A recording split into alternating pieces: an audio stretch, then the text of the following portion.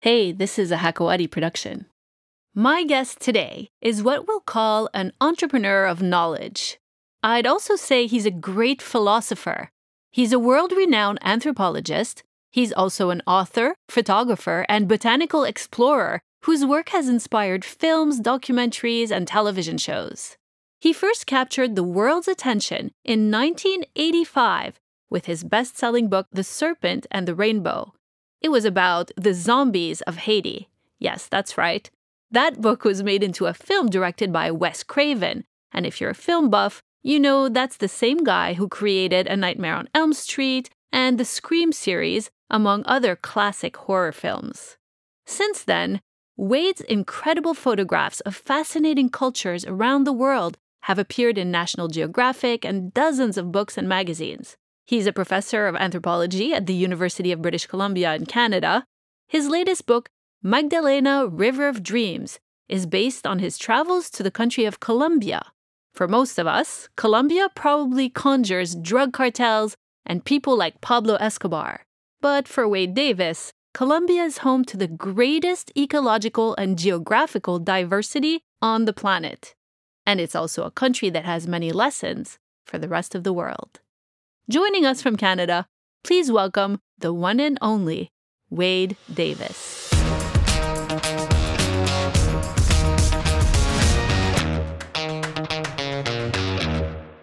Wade Davis, welcome. Thank you, Nye. How are you? I'm good. How are you? Very well, thanks. So, humans are facing some pretty challenging times right now all over the world. We have technology taking over every aspect of our lives. We have a pandemic that's preventing people from being the social creatures that they are. And then we have all these geopolitical changes happening. From your perspective as an anthropologist, what's going on in the world right now? Well, that's a big question, and it sort of reminds me of sort of the commencement speech or a speaker at a university who always begins his remarks or her remarks by saying, essentially, the world's a mess, it's up to you to fix it, which is sort of the biggest nonsensical thing to lay on a group of young people, because if the world is indeed messed up, it wasn't their fault, and it's not up to them to fix it. What graduating class from a college or what generation of people have ever lived through an era free of trauma and turmoil? Look at the bloodstained 20th century. And so we have these changes that are both of historic significance, but then we have the larger issues which are truly existential in character, such as climate change, the language crisis, the fact that we're living through an era when, by all academic consensus, fully half the languages of humanity are not being taught to children. So we're in a deeper sense losing, or at least putting at risk, by definition, half of humanity's social, ecological, spiritual knowledge, and none of this has to happen. So I think I try in my own mind to sort of separate out the events which, however traumatic in the moment, will in the end be seen as almost ephemeral, from those deep currents of history that will truly impact the human destiny. Well, that's a lot to handle for anyone. And you're right. It's so sad that this is being put on the shoulders of the younger generation. But let's turn our attention to your part of the world, Canada, but mainly the United States. You wrote an article last August for Rolling Stone magazine called The Unraveling of America, which, by the way, was one of their most popular articles in the whole entire year, I think. But a lot has happened over there, both with COVID, the effect on the economy, politically, of course. It's been quite a circus. Is it The Unraveling of America?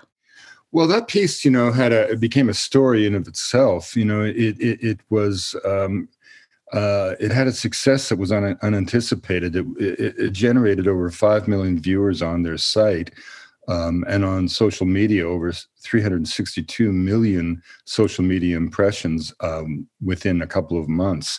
And I think it's because it looked at COVID not as a medical issue or an issue of morbidity or mortality, but through the cultural lens. And it really asked the question, what's become of America?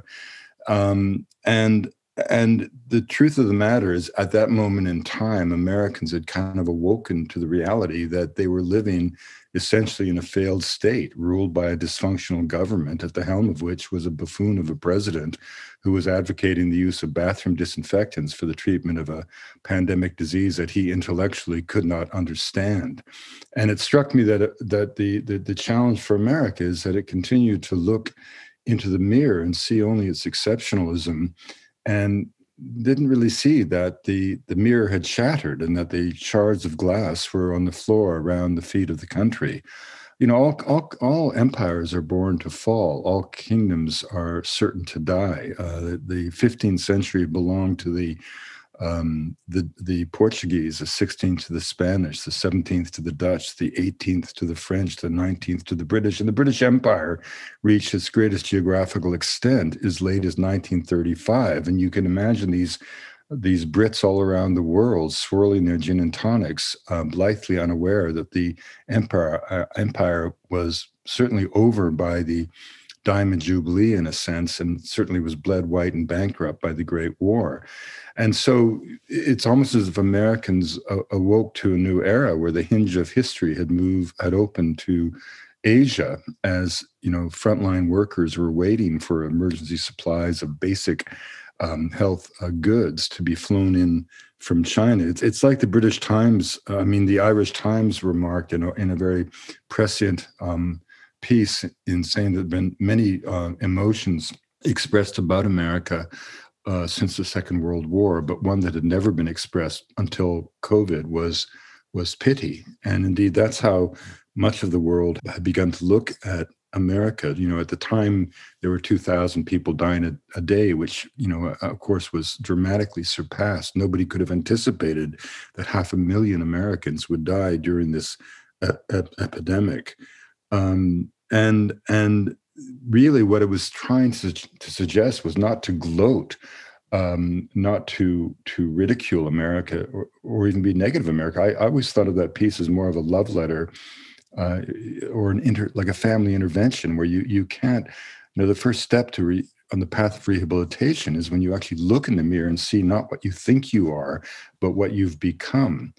And, it's interesting. If you go back, for example, to 1940, even with Europe already ablaze, the United States of America was a demilitarized society. Bulgaria and Portugal had bigger armies in 1940 than the United States of America. And then as the war called upon the country to become the arsenal of democracy, and it's to the credit of Americans, they really did save civilization. American industrial strength together with Russian blood destroyed the Nazis. And had that not happened, we would have gone down a dark hole of unimaginable horrors.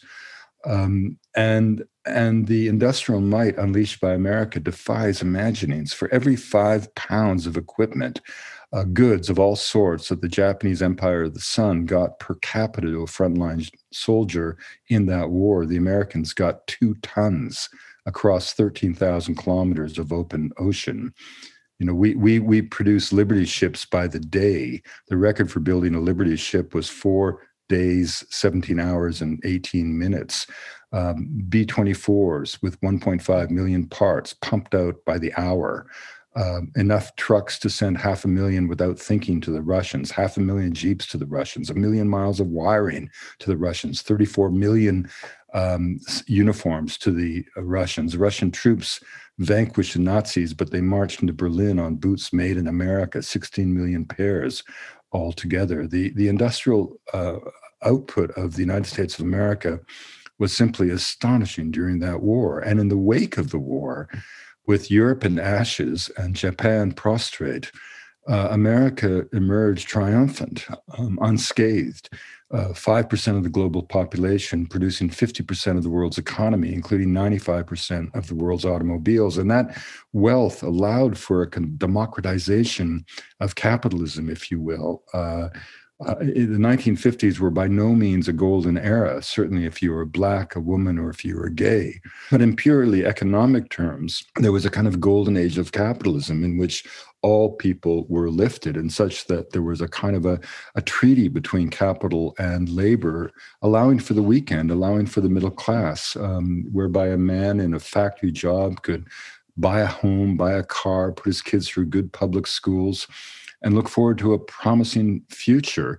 It was at a time of income equity. You know, the marginal tax rates in the 1950s were 90%. That didn't mean that the rich all paid 90%, but the message was there. You know, a CEO of a major corporation, my own father-in-law, who ran Bell and Howell Company in the 1950s, his salary would have been perhaps 20 times that of a white-collared staff. Well, today those discrepancies would be more to 400 to 500 times that.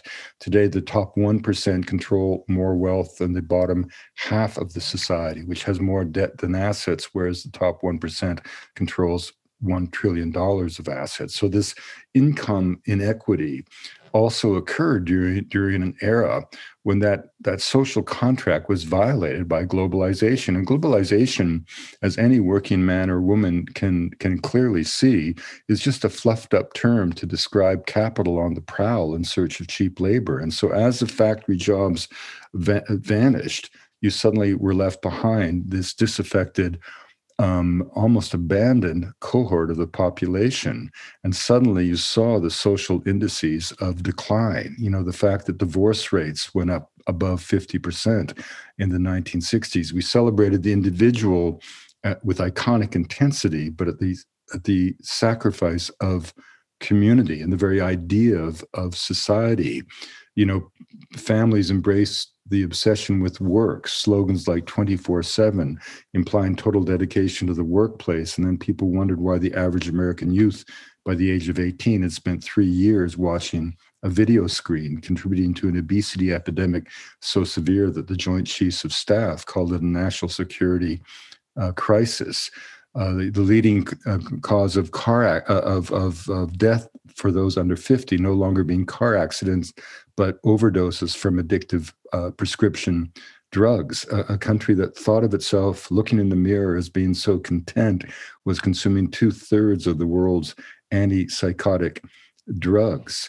And so you had this kind of chasm developing between the image that America had of itself and what its reality was. So, for example, you know, when you have people in the millions advocating the building of a wall to keep out desperate mothers and children on the Mexican border, mothers and children that were fleeing dislocations ultimately caused by the United States, both by its anti-communist rhetoric and foreign practices in the 1980s under Ronald Reagan, which had distorted the social structures of Guatemala and Nicaragua and El Salvador and Honduras, but also the ongoing American obsession with cocaine, which fuels the drug trafficking channels, which are now the gangs and cartels that are disrupting life in those communities.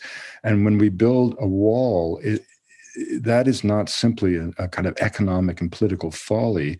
It's an act of treason because it's betraying the cardinal beliefs of your country, you know, the welcoming of the huddled masses. You know, myths aren't old stories. Myths are moral charters, right? And the myth of the huddled masses doesn't mean that every immigrant group was welcome in America. As you well know, every immigrant group has always had to claw its way ashore, but it got on shore.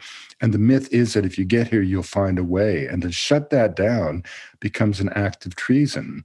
And when the rights of the individual to own a personal arsenal of weaponry trump even the rights of children to live and breathe freely in their schools, such that hundreds of kids have been shot in schools, you know, the fact that Americans' obsession with personal arms is so astonishing. I mean, on D-Day, 1944, June 6th, when the Allied forces, you know, 3 nation states, Canada, Britain, and the United States, invaded Fortress Europe, taking on the Nazis. On that day, 4,414 soldiers on the Allied side were killed. Well, in April of 2019, the first 3 months of that year, Americans had killed that many of each other simply with handguns. So the point the article was trying to make was simply, not to gloat about the decline of America. On the contrary, it was a calling out for America to reinvent itself. But you can't reinvent yourself until you see what you've become. And America had become a place where the truth had become relative. It had become so obsessed that reality became one's personal opinion. You had people flocking to beaches and boardrooms in defiance of all scientific logic in terms of controlling the pandemic. And that was being described as an act of defiance and strength, when it was actually a revelation of the weakness of the people who lacked the stoicism to endure the pandemic or the fortitude to defeat it.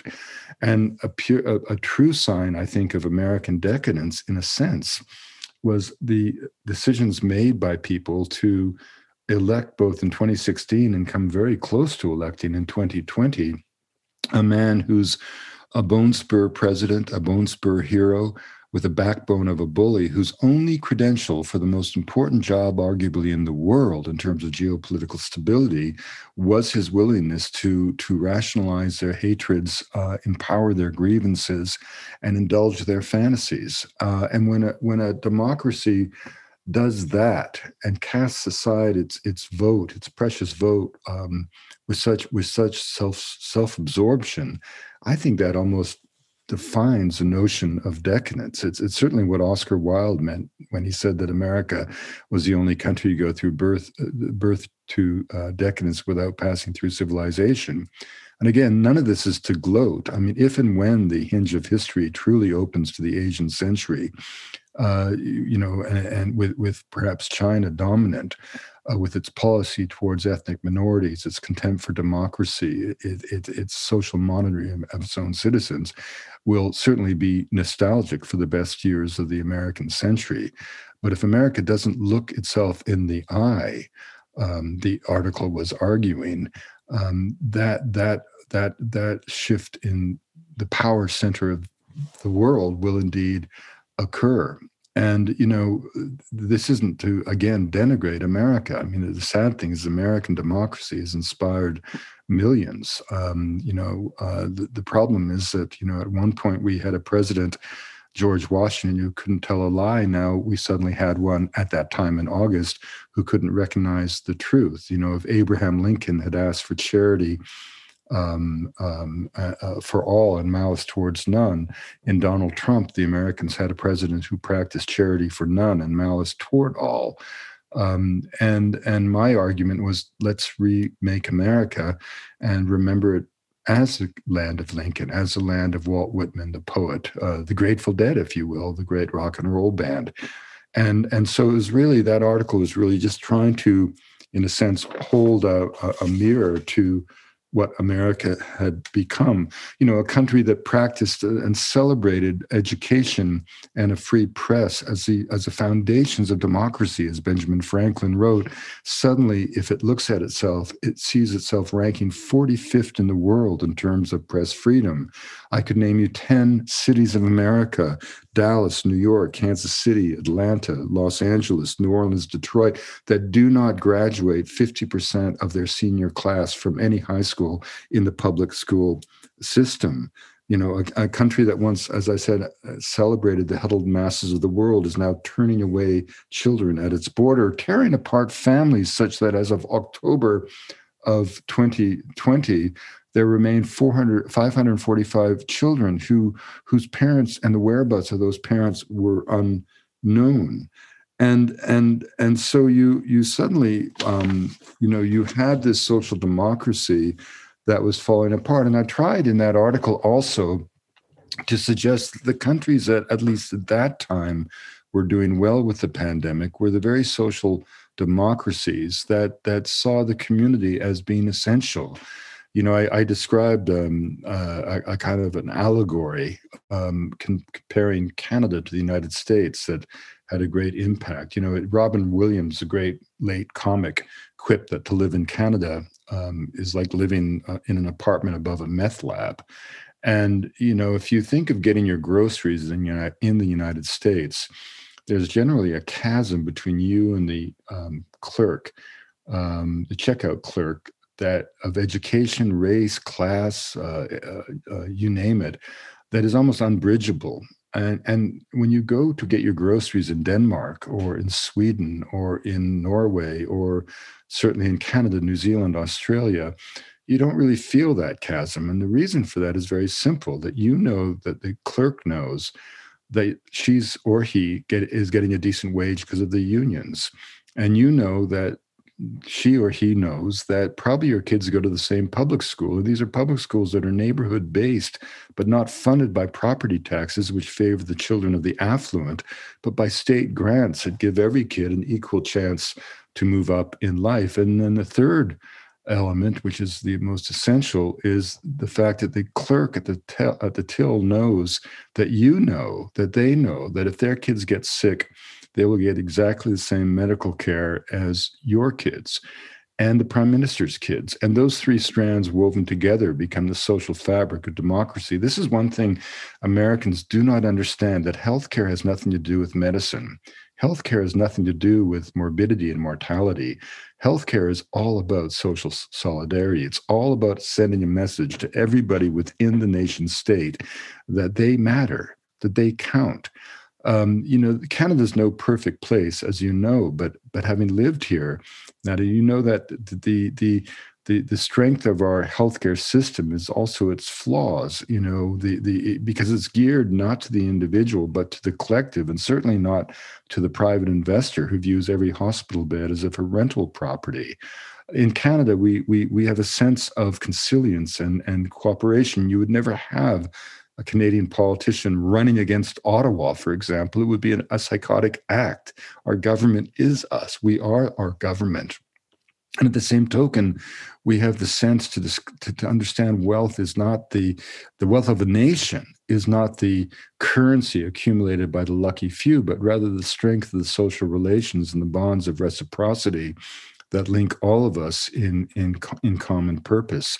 That is what allows a social democracy to function. And of course, social democracy, despite what Americans often think of it, is not communism light. It's not socialism. Social democracy is simply dynamic entrepreneurial capitalism that simply focuses on everybody in the culture and every tier of society. And of course, as everybody does better and everybody has healthcare and they have the confidence of knowing that their kids are going to good schools, it makes everybody happier and tensions drop. And there's an overall kind of, feeling in the society that is much more positive. And this is a key to tranquility, stability, and peace. That's a lot. And I take it you're happy that you're living in Canada and not the US. But I know you recently wrote an op-ed for Canada's Globe and Mail about Colombia's recent new law that grants legal status to Venezuelan refugees. And you basically suggest that this humanitarian gesture should serve as an example to the rest of the world. And of course, as you mentioned, to the US, whose policies have been pretty brutal for migrants who've gotten stuck in the system. In the Middle East, we've seen a very large number of refugees, especially coming from Syria. Do you think that all countries should just grant legal status to refugees and have an open door policy? No, first of all, one cannot make sweeping generalizations about something that is so complex and unique to every particular historical moment in time and convergence of historical forces. I mean, what happened in Colombia is remarkable. And I am a Colombian citizen. I was made an honorary Colombian citizen by the Nobel laureate Juan Manuel Santos, and I've been devoted to that country since I was a boy. I think the remarkable thing to remember about Colombia is that, it has been tormented by 50 years of conflict, but that conflict would not have lasted a day without the illicit profits of the cocaine trade. And again, I don't mean to point the finger at the Americans, but you have this kind of crazy situation where after 50 years of a war on drugs, there are more people in America using more drugs and worse ways than ever before. You have this crazy contradiction of a war on drugs that costs $60 billion a year, even as Americans are snoring up their noses 165 tons of cocaine and generating $50 billion a year to the criminal underground that markets the drug. The Colombian War, in the last year of peace, for example, the FARC, the main group that made peace in Havana, we're down to perhaps 6,000 cadre, mostly teenagers in search of a meal. And yet that year, they nevertheless generated $600 million US through extortion and drug trafficking. Well, if you give me the Beverly Hills Boy Scouts and $600 million, I can wreak havoc in Southern California. And the amazing thing about the conflict is that most Colombians, of course, have never seen, let alone used cocaine. And through all those bloody years where everybody suffered, 220,000 dead at least, 100,000 missing, 7 million people displaced from their homes, 5 million Colombians forced or elected to leave their country. Through all that time, there were never more than 250,000 combatants on all three sides of the war in a nation of 50 million people, the vast majority of whom, of course, were just caught in the vice of war, like all civilians. And yet, through all that time, Colombia maintained its social democracy, and its civil society, greened its cities, grew its economy, created millions of acres of national parks, sought restitution with indigenous people, unlike any nation state, and kind of paved the way for an economic renaissance, as now with the peace, 2 generations of young Colombians forced to flee the war are returning from every capital city with skill sets in every conceivable endeavor. You know, a way of thinking about that is, can you imagine if Canada, a country that you know well, had policies of drug consumption in bars and boardrooms across the country, laws that facilitated a black market trade, but sanctions of that trade so lax that it did nothing to curtail that trade, such that 85 million Americans were forced to flee their homes. Well, that's indeed what happened in Colombia. And what we're seeing in one of the things that makes the gesture of President Duque all the more remarkable is that the peace treaty that was signed in Cartagena in 2016 had several hundred clauses in it, most of which were about social and economic development for the poor. And the price tag of that process was 45 billion US dollars at a time when oil prices had plummeted, which is Colombia's major source of revenue, even as the nation was beginning to deal with the biggest humanitarian crisis in the history of the Americas. And that was the 1.7 million, close to 2 million Venezuelans who have fled into Colombia. So for Colombia, at a time when it needs every dollar that it can muster to implement the terms of a peace agreement upon which the stability and hopes of a country rest, it nevertheless reached into its heart, not rationally, not with any kind of economic maneuvering, not with any kind of ulterior motive, simply to give a welcome. I mean, there were practical considerations. You needed to know for security reasons who these people were. It was better to have their names than to have them remain in the shadows. But ultimately, this was a pure humanitarian gesture, unequaled, arguably in the history of the world. And in part, it was a thank you. It was payback for the hospitality that Venezuelans, in a time before their economy and their society had fractured, at a time of Colombia's great need, where many Colombians had to flee into Venezuela. So there's some reciprocity here, but it really is the hand of brothers reaching across a border. And I don't know, and I can't say what relevance it has to the very different situation in the Middle East, but surely it is a symbol of hope for all of humanity. So your latest book is called Magdalena, River of Dreams. How many books have you written? I think that's number 23, but I don't really keep track. Wow. Okay. But why did you write this one? Since you've written so many other books, you've done so many things. Why did you write this book? Well, this book kind of began, in a serendipitous way, as all book projects do. I had written a book called One River, El Rio, which was really an account of my travels in Colombia as a botanical explorer, and was also the biography of my professor, the kind of greatest Amazonian explorer of the 20th century, who himself was a beloved figure in Colombia. Mountains bear his name, and he's widely acknowledged as one of the greatest scholars in the history of that country. And the book came out in 2002 in a beautifully translated Spanish edition, which really isn't my book. It belongs to the late poet Nicholas Sescuan, a wonderful man who put his own work aside to translate this book in such an elegant way.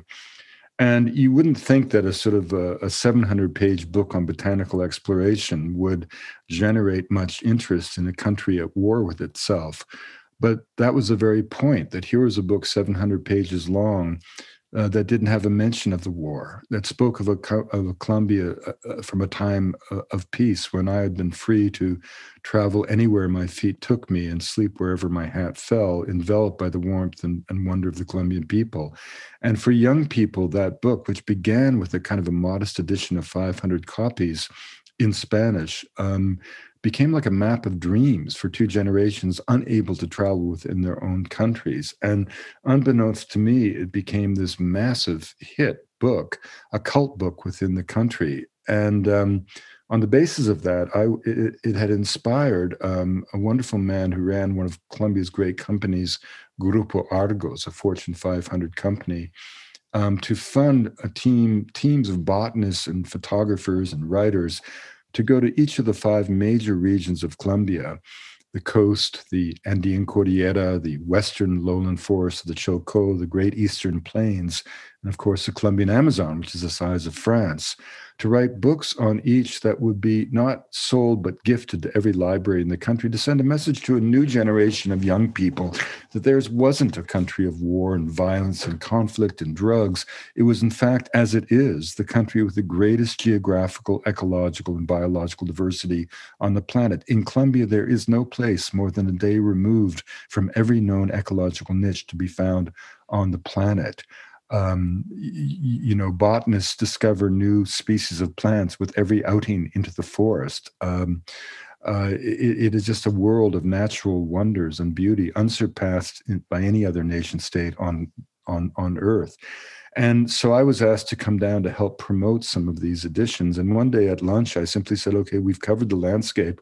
Let's write about the rivers. And what began as a sort of an illustrated coffee table book, it just captured my imagination, and it grew into a 400-page book, which is really like both a biography of Colombia through the metaphor of its major river, the Mississippi, if you will, of Colombia, a corridor of commerce, but also the fountain of culture and poetry, music and prayer. And it becomes both a biography of the country, but also, in the words of my good friend Hector Abad, one of Colombia's great writers, a love letter to a nation. And what the book attempts to do, it does not in any way shy away from the violence. It explains the violence, how it happened, why it happened, but it does so with empathy and understanding. And at the same time, the book holds the mirror to all that is wondrous in the history of this remarkable country, and the beauty and the wonder of its people.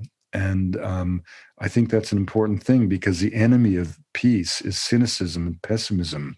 And it's difficult for us, although I think someone from Beirut or certainly from the Palestinian reaches of the Middle East can understand the psychological impact of being seen as a pariah nation. And that's how Colombia was seen. And so for 2 generations of young kids, ridiculed in a sense as they traveled simply because they were from the land of Escobar. The book it holds a mirror to all that's glorious in the country.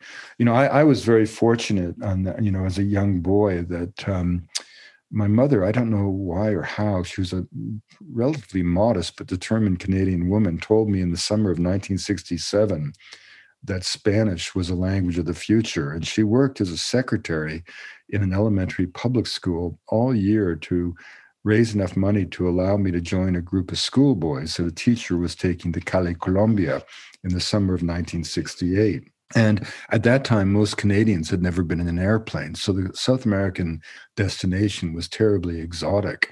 And I was the youngest of the group at 14 and the luckiest because whereas the 16-year-old boys spent the summer with wealthy families in the sweltering streets of Cali, I was billeted by chance with a more modest family up in the mountains at the edge of trails that reached west of the Pacific. And for 2 months, I never saw any of the Canadian lads who, unbeknownst to me, succumbed to what the Colombians called mamitis or homesickness, And not only did I not become homesick, I felt quite to the contrary, like I had finally found home.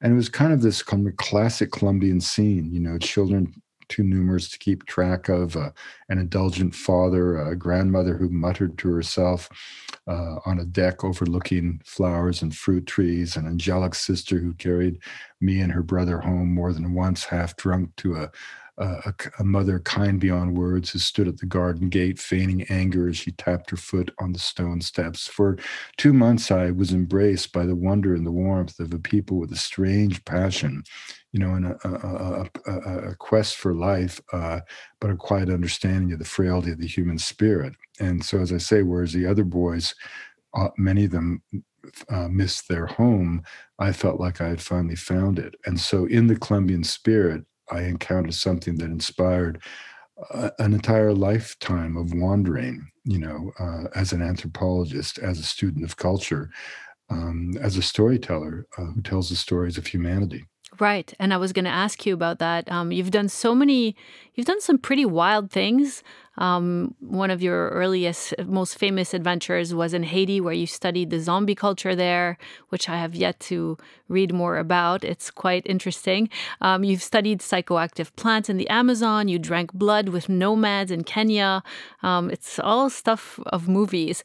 You were also a National Geographic explorer, so you've been to far off places, including the far north in Canada.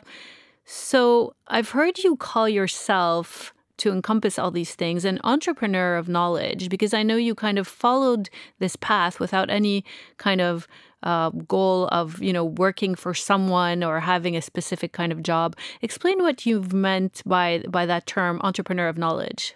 Well, we always say to young people that life is linear, that you go from A to B, and if you skip C and D, you never get to the rest of the alphabet. And anyone who's lived in a full life knows that life is made up of these serendipitous moments where you have an option and you have to make a choice. And the important thing is to find some inner compass so that you own those choices and you're not responding to or making decisions based on the thoughts of those around you, be them teachers or parents or friends or the society itself. Because the greatest creative challenge in life is to be the architect of your life. And in older age, I'm 67 now, I notice that bitterness always comes to those who look back on a life of decisions imposed upon them. And contentment in old age always comes to those who have, in a sense, been the architects of their life. As I grew up, I never could imagine, and I don't think most young people can imagine, any vocation that I could try on like a coat and that would envelop me all of my life. I've always seen work as just a metaphor, a vocation just as a lens through which to experience life, and only for a time. The word job has everybody's looking to have a job. But it's important to remember that the word job comes from the medieval French word gobert, meaning to devour. I prefer never to have a job, but to work harder than anyone I know. And that's what I think that phrase entrepreneur of knowledge really refers to. And the word work has a more positive ring to it because it comes from the Anglo-Saxon kind of root to create and inspire.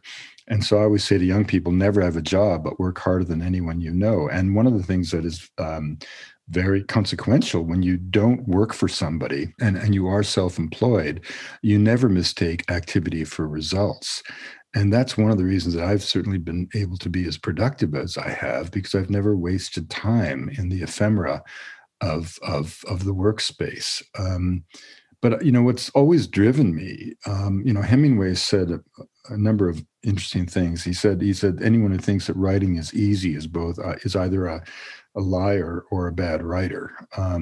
Writing's hard, and for me to sustain the passion that drives a manuscript, I have to really believe that there's a mission to that work.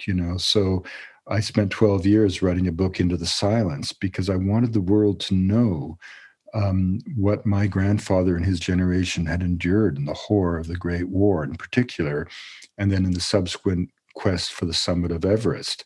You referred to the zombie research, which actually did result in a Hollywood movie. I think it's the only PhD thesis that was ever made into a Hollywood movie.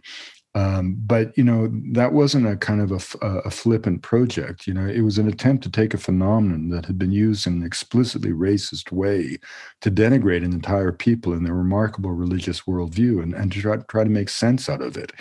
It's interesting, were I to ask you to name the great religions of the world, what would you say? Islam, Christianity, Judaism, Buddhism, Hinduism, whatever. There's always one continent left out, sub-Saharan Africa, the tacit assumption being that people south of the Sahara in Africa had no religious beliefs. Well, of course they did. And voodoo is not a black magic cult. It's a complex metaphysical worldview. The word voodoo is just a phone word from Dahomey that means spirit or God. And in many ways, voodoo is a quintessentially democratic faith because the believer has direct access to the divine. As Haitians often said to me, you white people go to church and speak about God. We dance in the temple and become God. And so that project, which was an attempt to find the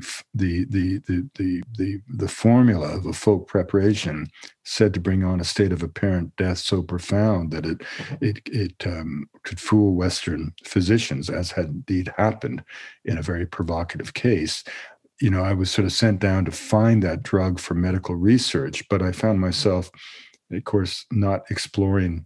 I mean, no drug can make a social phenomenon, but I was exploring the sort of social, religious, political, psychological, spiritual dimensions of a chemical possibility as I tried to make sense of sensation. And the reason, of course, we think of voodoo as black magic is because Haiti was the only independent black nation for 100 years. It bought shipments of slaves destined for the American slave market and granted them freedom. It funded Simon Bolivar on the condition that he free the slaves in Gran Colombia. And the U.S. Marine Corps occupied Haiti in the 1920s, and everybody above the rank of sergeant got a book contract. And these were mostly Marines from the American South during the era of Jim Crow. And the books had names like Cannibal Cousins, Black Baghdad, Voodoo Fire in Haiti, The Magic Island, The White King of La Gonave, A Puritan in Voodoo Land. There were dozens of these books, all of them filled with pins and needles and voodoo dolls that don't exist, children bred for the cauldron, zombies crawling out of the grave to attack people. And they gave rise to the RKO movies of the 1940s, Night of the Living Dead. And they essentially said to the American people that any country where such abominations occurred could only find its redemption through military occupation. And all of it was utterly and totally false. So that book was an attempt to reveal the beauty of the African spiritual worldview. And all of my books have had that kind of mission, in the same sense that the book Magdalena, River of Dreams, the latest one, is trying to present to the world through empathy and grace and love the true dimensions of a country that in many quarters has been reduced to caricature, utterly unjustly, utterly unfairly. And if people knew the true beauty and wonder of Colombia, they'd realize that the only danger of traveling to Colombia is a distinct possibility that you will never want to leave. You mentioned some similarities in the sense that people, migrants in Colombia, from Venezuela or from Colombia to Venezuela, have something in common with the people here who are being chased out of their countries and they're disenfranchised and they get treated as lesser human beings because of their circumstances. But do you draw any other parallels between the history of Colombia and the history of certain countries in this part of the world? Well, I don't have a great deal of experience in the Middle East, but of course I've traveled in Egypt and Jordan and further north in Turkey. I recently was in Jerusalem, and I needed to lecture to an audience of mostly wealthy Americans, conservative Americans, about the Middle East conflict. And I had been sort of peripherally, obviously, like any other educated person, aware of the conflict. My own father-in-law, Senator Charles Percy, who was almost president of the United States, he turned down Nixon's offer of the vice presidency, and he was also instrumental in Watergate, and was a really remarkable liberal Republican. And he had devoted his life to peace in the Middle East. And eventually he was, he was driven out of office, frankly, by the Israeli lobby in the United States, because he had been in favor as Senate Foreign Relations Committee chairman of the selling of the AWAC early warning planes to Saudi Arabia. And this provoked the wrath of Israel, the Israeli community. But he was never anti-Israel. He was pro-Middle Peace, and his feeling was that the American foreign policy shouldn't be held hostage by one side of the conflict. And he worked all of his career to try to both encourage Americans to see that, but also to do what he could, working through personal diplomacy to bring peace to that region. Or be part of the peace process. It struck me as I read a number of books and, in preparation, as I was going to go to Israel for the first time. One of the things I had noticed in my wanderings in Jordan was this sort of fantastic condensation of geography, how you could begin to walk from a dry desert across a landscape, which from a Canadian point of view was so minuscule in scale, and gradually see the landscape becoming more and more arable. And you suddenly realized how every square centimeter of land was significant. And that was an eye-opener for a Canadian, because of course we could throw the entire Middle East, or certainly Israel, into any part of Canada, and the Israelis would never find it. But I had a graduate student who was a Jewish scholar and son of a rabbi, and his grandfather had been a great Zionist who had actually been encouraging the reestablishment of a new land in Africa. That was one of the possibilities before the creation of the State of Israel. And so Shefa was by no means anti Israel, but he gave me a couple of books that were really illuminating, and they were both written by sons of Zionists, but they both raised presented the story of the Middle East as being a conflict less between land, less between certainly water rights, all of those issues being important, but ultimately being a conflict between narratives. Who was going to control the narrative? In other words, you had for 1900 years the Jewish people in exile, with this kind of lingering and ongoing inspiration of the lost homeland, a place that had sort of drifted from history into the realm of myth, but the notion of return was always lurking and inspiring, and so on. And then the challenge coming by the fact that when finally a return to the homeland, obviously it was not a single step, but through the 20th century, in the early years of the 20th century, as immigration grew, there was a cold inconvenience set in the 1900 years of Jewish absence. A Palestinian culture had rooted in those lands, and in a way, the presence of the Palestinians was inconvenient to the narrative of the Zionist dream. And so in time, it was fine for the Palestinians to inhabit the landscape in a kind of biblical sense, evocative of the fantasy of the ancient homeland. But as for intellectual Palestinians, a mercantile class that created such a prosperous Palestine, this simply wouldn't do. So, in a sense, the recreation was about reinventing a narrative. It was about suggesting that the Palestine had been a barren place that was only brought to fecundity through the efforts of the kibbutz and the Zionist, rehabilitation of space, which is simply, statistically absolutely not the case.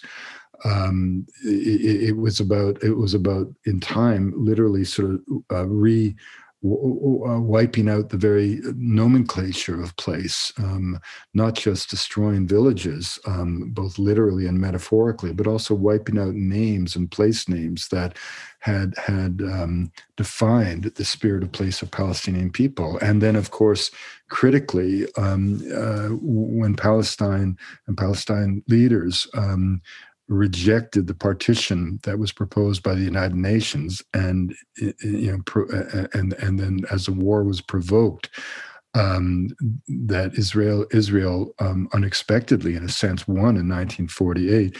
And when the critical decision was made by the Israeli leadership at that time not to permit the right of return, all the Palestinians who had simply been displaced as refugees are by all wars, when they were denied the right of return, that frankly set in motion the conflict that lingers to this day. I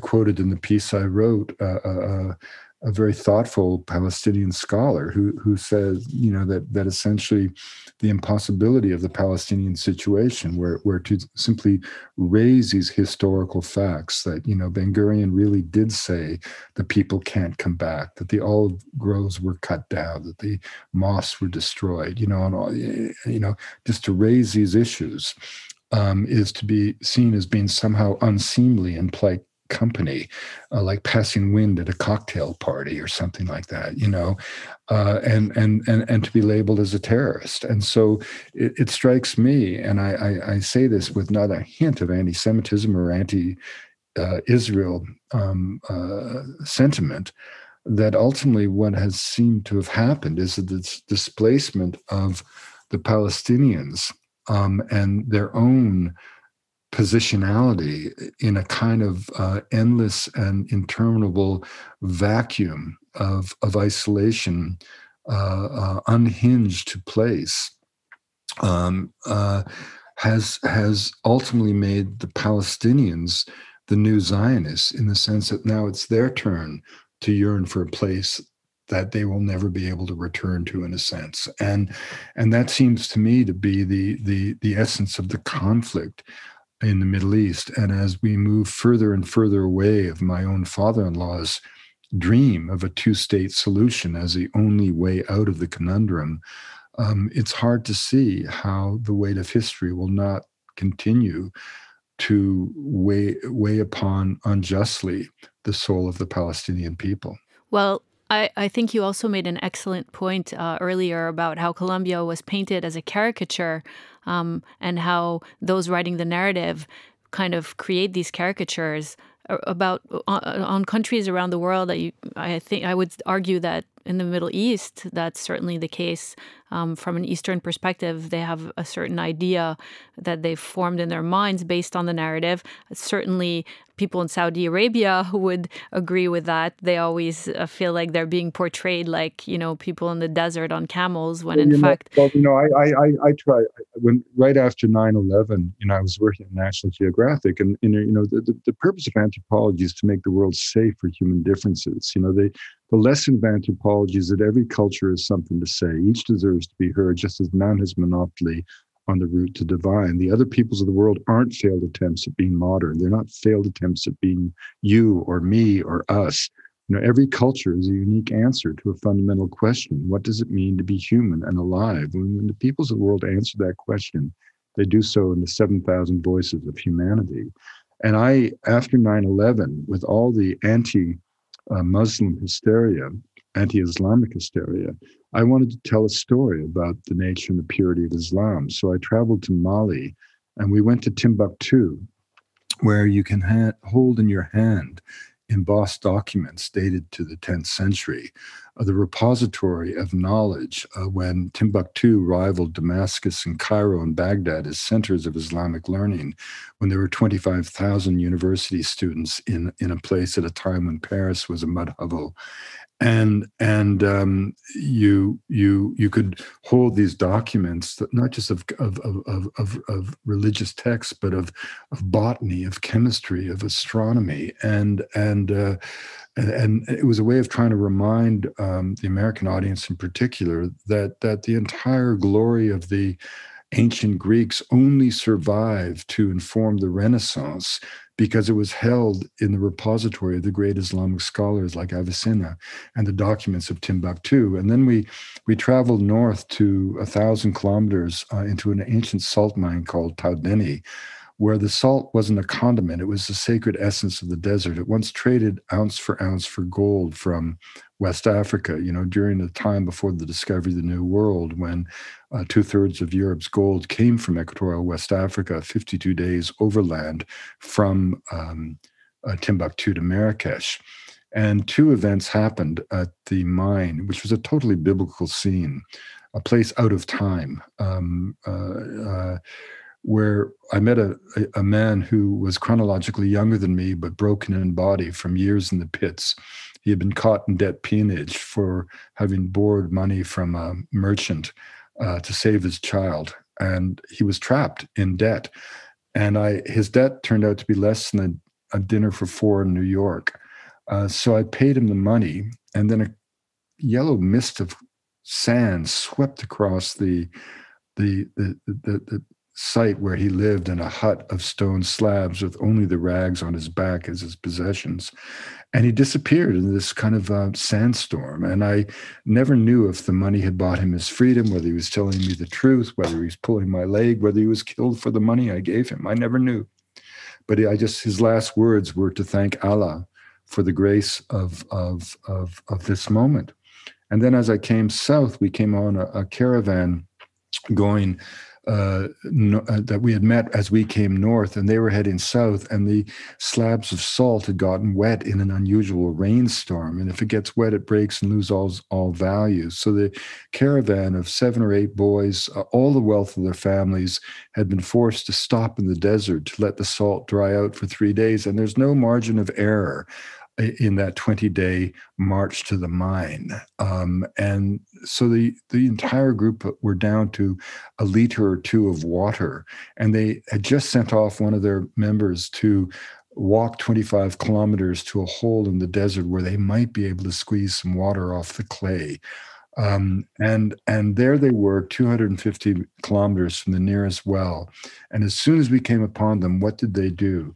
They kindled a twig fire, and with their last supplies of water, brewed us tea, honoring the Bedouin and adage that you will kill the last goat that keeps your children alive with its milk to feed a wandering stranger, because you never know when you will be that stranger, needy and cold and hungry, coming out of the desert in the middle of the night. And as I watched Muhammad pour me that first cup of sweet tea, I thought to myself, these are the moments that allow us all as human beings to hope. I want to ask you this a little bit on a different note. You've studied psychoactive plants. You've studied extensively botany. You've experienced it personally. Do you think that psychoactive plants can be useful for raising humanity's consciousness in some way? Have we mistakenly shut the door on these in modern urban societies in favor of all these processed drugs and pharmaceuticals? Well, there's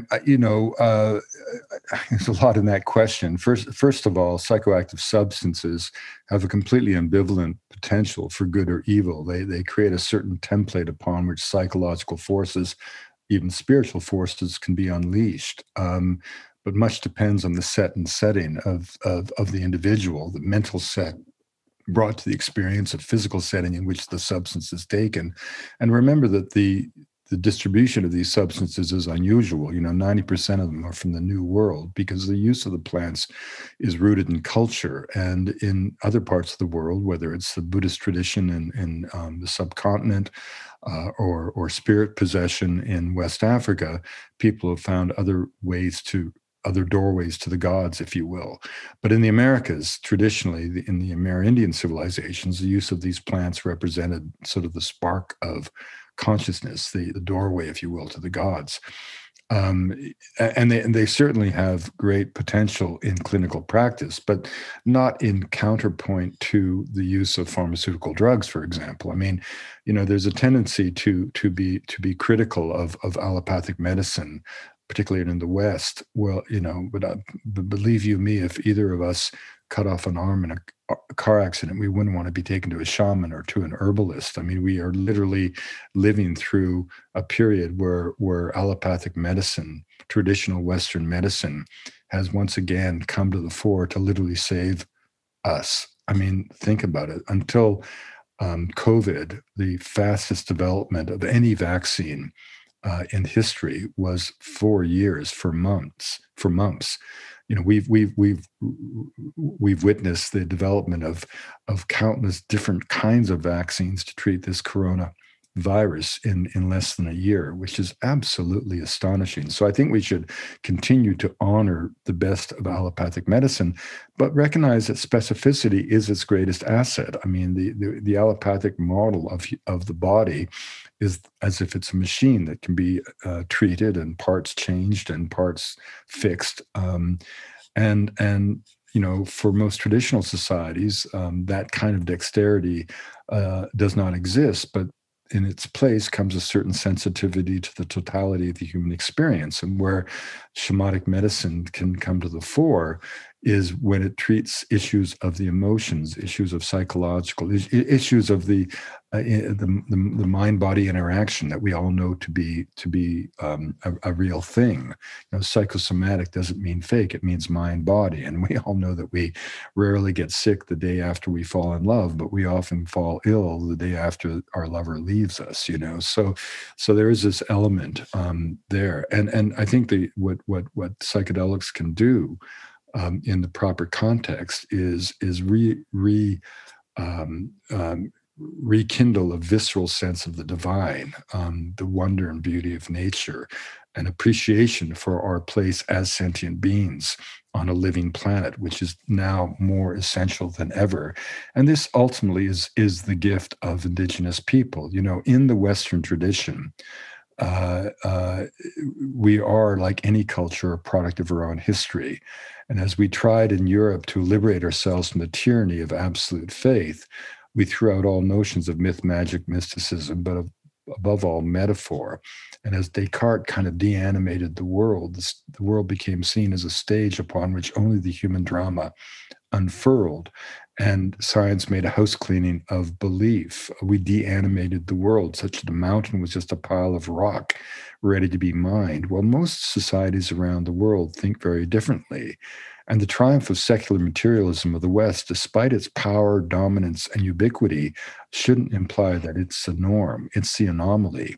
The more consistent relationship that human societies have developed is not one based on extraction, but based on reciprocity. The simple idea that the earth owes its bounty to humans, but humans in turn own their fidelity to the earth.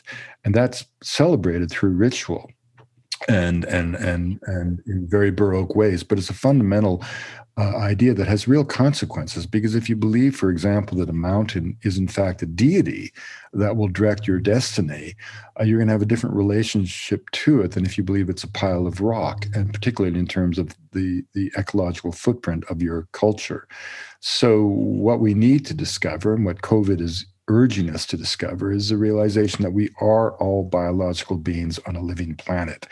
And in the scheme of things, faced with the challenges of the existential challenges, for example, of climate change, the bloody and trivial conflicts that seem to consume the human soul in places like the Middle East, in places like Colombia, perpetrated by great powers like the United States, which since World War II has never stood down. To this day, the Americans have soldiers in over 150 countries since the 1970s. America has never been at peace. China's not gone to war. Every 3 years, it pours more cement than America did in the entire 20th century. China's been building up its infrastructure, whereas America has spent $6 trillion in recent debacles in Iraq and Afghanistan, which have achieved nothing but further destruction of these great civilizations and the agonies that have been brought to their people. Let's try for once, if we could possibly step back from the trivial conflicts of our lives and seek the better angels of our nature and recognize that vision of the earth from space that told us that we are inhabitants on a blue planet. Everybody who thinks to raise a gun in violence should remember the lesson that I learned on the highest mountain in the world. And that is the fact that there is a place on earth where you can get up in the morning, brew your coffee, have your breakfast, put on your boots, and with your own locomotion, walk into a zone where oxygen deprivation is so severe that human life is not possible. That is how thin is the layer of life that surrounds this blue planet. And that's what we should be thinking about every moment, our anger and our greed and the worst components of the human experience raise their ugly head in conflict and bloodshed.